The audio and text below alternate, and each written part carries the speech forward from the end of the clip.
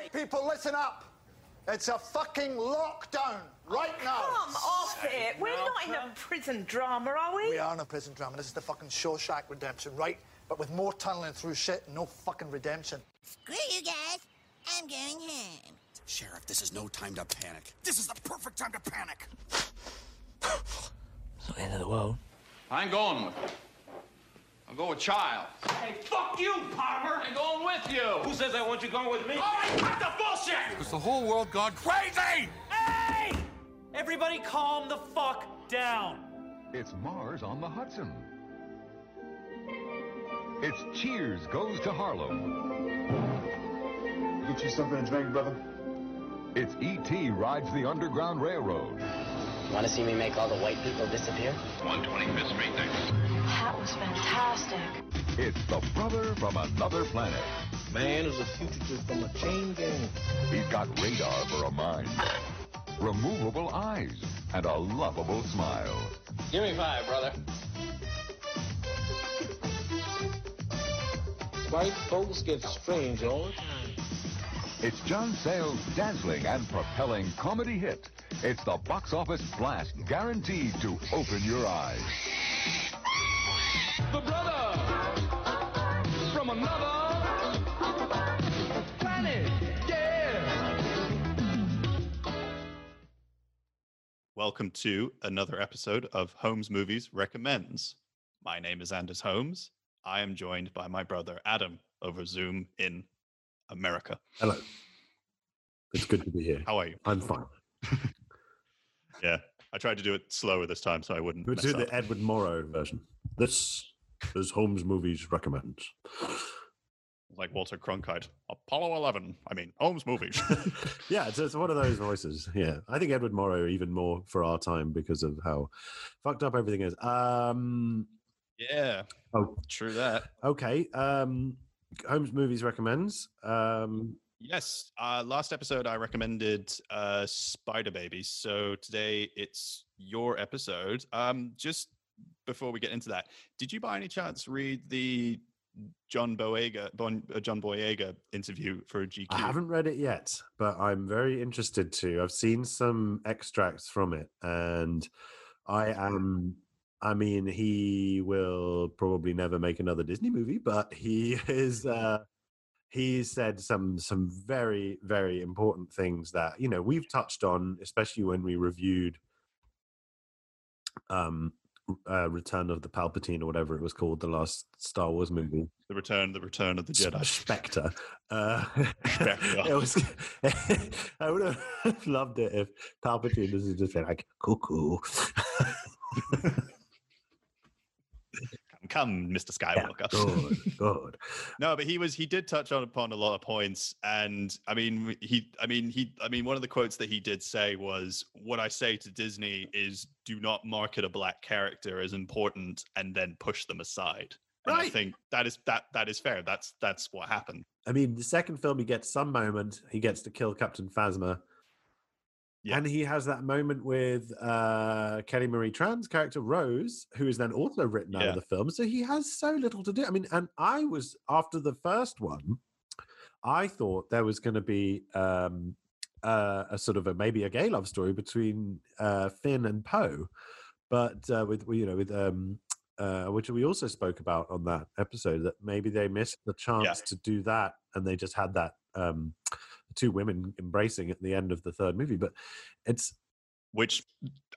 seemed a little bit, they did it a little bit in Avengers Endgame, where they had this moment where all the like female superheroes like charge the bad guys all in one. And I think it's kind of like a really sort of inspirational moment a little bit, but it's a bit too little too late. If they were all about diversity and stuff, then they could have done it ages ago, or I don't know, just right. Well, also because Revenge of the Palpatine Jedi Sith thing, whatever it's called, has got some serious issues. I mean, and actually, you know, I'm glad you brought this up because it's actually relevant to the film I'm going to recommend, because sci-fi, and I include the Star Wars films in this, and actually fantasy itself, you know, if you broaden it out to include stuff like Lord of the Rings, there's a whole load of racism in these movies. in the way that, for example, in The Lord of the Rings, there are no black characters until one shows up riding an elephant. It's like, it's and like, and in the Star Wars films, anytime a planet which is like a little bit folksy or a little bit like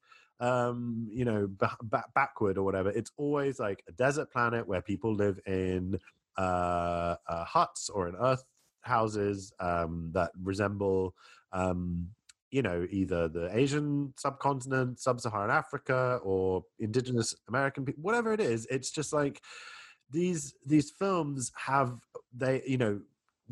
worlds of whiteness and a sort of racial hierarchy exist within these movies. That there are people who, if there's anyone who ever has a sort of old-fashioned religious belief that isn't the sort of noble Jedi thing, but if it's a sort of weird like custom or some kind of thing, it's always either like an alien creature that's dressed as an like in a sort of deliberately, like, and I'll use this word very carefully, primitive way, or it's literally a person of color, and it's just someone's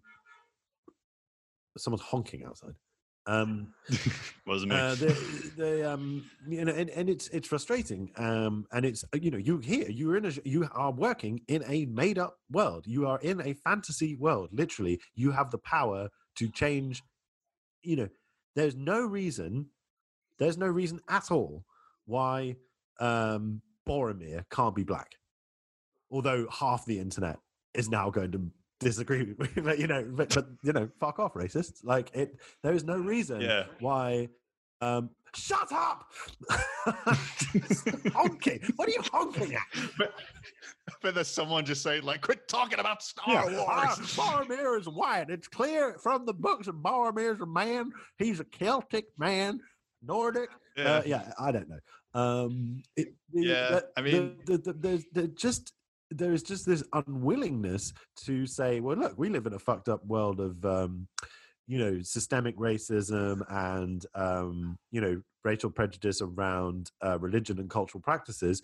We have a chance to upend that. It's not to say that it's a job of these films to be activists per se, but don't bolster existing, don't take white America and impose it onto the galaxy far, far away and a long time ago. Don't take, Northern Europe in the 1940s and its proclivities and superimpose them onto Middle Earth. You can have so much more leeway, about how you do these things if you understand that you don't have to follow. It's the imagination of the author is not one that you have to be, in terms of how they see their characters racially, it's not one that you have to hew to. I mean, look at the Harry Potter series. And you got J.K. Rowling's books are full of stereotypes. You got the Cho Chang. You got the Irish kid who likes to blow shit up. And she's gotten in trouble because she's come out and said some stuff that's been interpreted as transphobic. And I haven't been following it too closely, but for what I have seen, she's behaved like a bit of an idiot, frankly. And I think that she's also not really. She's also doubled down on quite a lot of things when people kind of call around on it, which is also kind of bad as well. And I feel like this year with the pandemic going on, there have been moments where like we've really kind of seen truth in a lot of people, like especially with people like Ellen DeGeneres, because there's a lot of things going on about her with her show and the sort of culture of the show, and like there's been workplace bullying and maybe she's not as kind of there's just been some issues there and stuff. I mean, some of it might be a bit hearsay. Well, they did sack a bunch of people. I mean, it's not just hearsay, and before the pandemic, you also had the college admission scandal over here, which is famous people buying themselves. I mean, it is, the whole thing's rotten to the core. But the pandemic has exposed things, and there's a lot of celebrities who are just showing just how hopelessly out of touch they are. I mean, remember the Imagine video that the people put together, and it was just. Oh God, I didn't watch. I saw a clip of it. I watched the first 3 seconds of it, and I wanted to throw my phone into the pit of Sauron or whatever. It's like, but did you watch the other one that they did, which is the like I Take Responsibility video, the one that came out just after George Floyd was murdered? No. It was basically like it was I can't remember exactly. I remember it was seeing like Aaron Paul and then Sarah Paulson and people like that, and it was like they were like, it was a bit like the Imagine video, but it was like them talking to camera. It was also in black and white, the footage, and it was basically them saying, "I take responsibility" and things like that, and also like taking responsibility for what? Have you said something racist? Yeah. Did you shoot a black man? No, I mean, the problem is it's not taking responsibility. It's to say, we've talked about this before, but like it's there. We all have a responsibility insofar as, yes, we are members of the body politic. It's our duty to call out racism when we see it. It's our duty to vote in a way that makes it harder for racists to sort of thrive in the world. But more than that, it's important to recognize our own prejudices and our own roles in perpetuating racism in our daily lives. I mean, in the case of the world of film, it is, as Frances McDormand pointed out, possible to go up there and say, you know what, I want what is it, a diversity rider or whatever she said. Diversity rider, and stuff like that. Make sure that the films you take part in, especially if you have the ability to choose, like Aaron Paul does, make sure they reflect the world, and take responsibility in that regard. But it's that sense of there's a desire to sew on the sort of merit badge of, I recognize that racism is a thing and I recognize the role in it that I have. It's like they sew that merit badge onto their uniform, and then it's like, okay, cool, I'm done with that discussion. Let's move on to the next thing. And it's not to say that I don't claim to have the answer, but it's just this tendency of celebrities to sort of jump in 2-footed to these things and make it about them is just very distasteful. But anyway, as I say, back to what I was talking about. The John Boyega interview is very timely, and it is extremely relevant to not just the discussion around the practices of Hollywood and the practices of Disney and the way that we think about made up fairy stories, but that they should still be predominantly white or whatever. But it gets at a very crucial reason why that trilogy failed, because they didn't follow. Abrams did not follow the best, the pathways that he himself, the most interesting pathways that he himself laid out in that first movie, and instead, and that Rian Johnson built on in the second one. And the ruin that he does in that third film is just abysmal. And so much of it is based on listening to the trolls and writing Kelly Marie Tran out of the story, castrating the Finn character, making him completely boring, and there's your, there's the trouble. There is the memories that I have of that second film, of that scene with it's Finn and Rose, isn't it, on the casino planet, riding around on that, because you've got an Asian American woman and a black man from South London in one of the most iconic scenes of one of the biggest film of the year. They're in charge of that film. In fact, they are you've got the Rey storyline, Rey and Kylo Ren, but they're the other storyline in that movie, and they have equal weight. And Rian Johnson did that, and he did that and he delivers a more interesting Star Wars film that's been the most interesting Star Wars film that's been made since Empire Strikes Back. And then Abrams sees that and says, well, a lot of people didn't like Kelly Marie Tran because they're racist. But I wouldn't say it's not really him, but it's also like Disney kind of. Like he's got to take some responsibility as the director. Yeah, of course. And he helped write the script, for fuck's sake.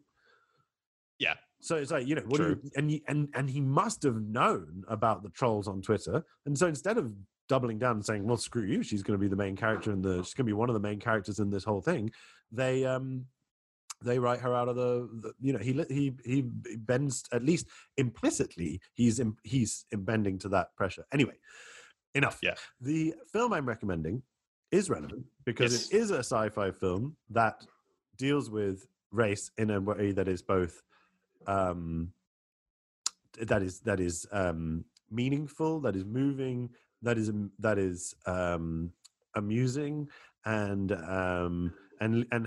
not, you know, not too sort of on the nose, and that is 1984's The Brother from Another Planet, directed by John Sayles, which I really want to see.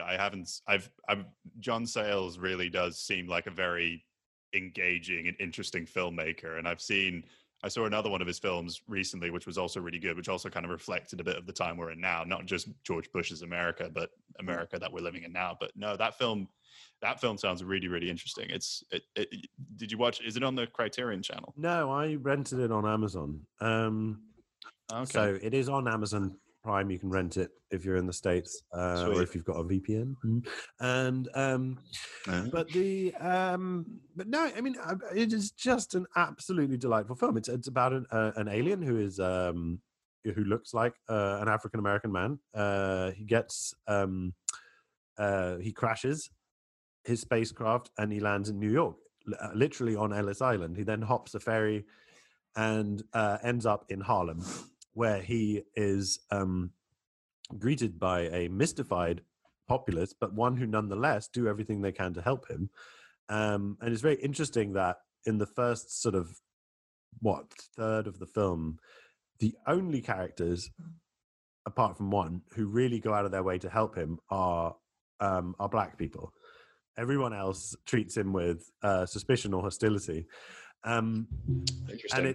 And that's not, you know, and again, as I say, that sounds more on the nose than it is. Like the way it's conveyed in the film is just so heartfelt and so you know, funny as well. You know, the characters in the film, especially the barflies in you know, in this bar that he ends up in, are just some of the best comic creations you'll see in American cinema.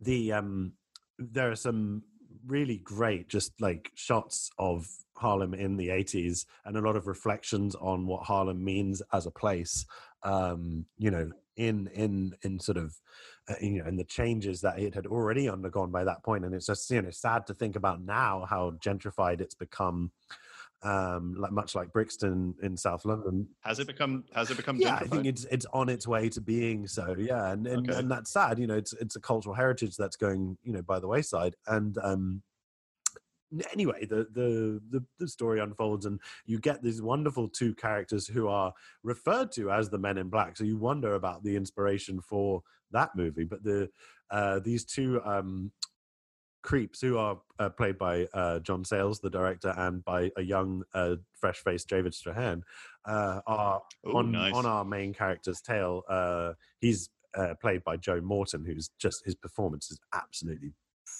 Joe Morton is a great actor. He's very underrated. Doesn't say a word in the whole film, and his performance is just. I was going to say out of this world. You know, it is.